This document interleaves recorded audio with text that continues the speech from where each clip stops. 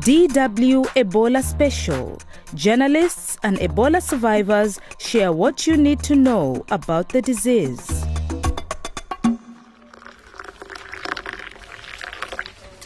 Crispin, thank you. I really needed this coffee break. Well, me too. It will actually recharge the almost empty batteries in my brain. I believe. So, tell me, if you had some supernatural powers, what would you do with them? Yeah, okay. Well, if I had some magical supernatural powers, I think I would just discover a vaccine or a cure for Ebola. Cure for Ebola. That's a good one, and most needed. Actually, since there's no medicine against Ebola, I wonder how the patients are treated. Yeah. Well, I'm sure that someone from Gulu in Uganda has told us about this before in a report about the Ebola survivors there. Let me just have a look. Yeah. Here, I found a clip from Margaret Odrupio. She's a nurse, and she explains it very well, step by step. Here. After receiving you, we call a doctor to come and see you.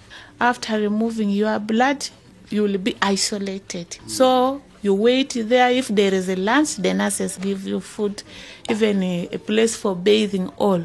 After releasing the results to you, then we begin to treat you.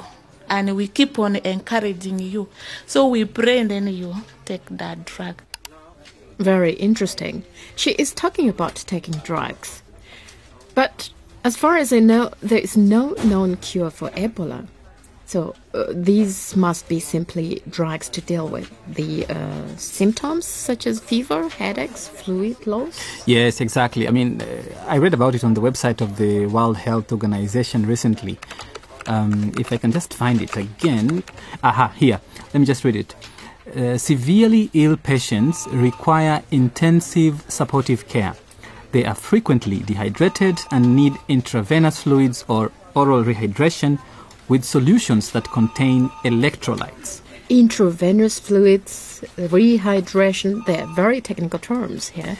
Yeah, I agree. But I think what they want to say or to explain is that they need to boost your immune system if you have Ebola, and at the same time to rehydrate your body because you lose a lot of fluids when you have the virus. Yeah. Interesting. At least for anyone with Ebola, it doesn't necessarily mean a death sentence. Absolutely. And since I unfortunately do not have any superpowers like you asked me if I did, all I can do is keep my fingers crossed.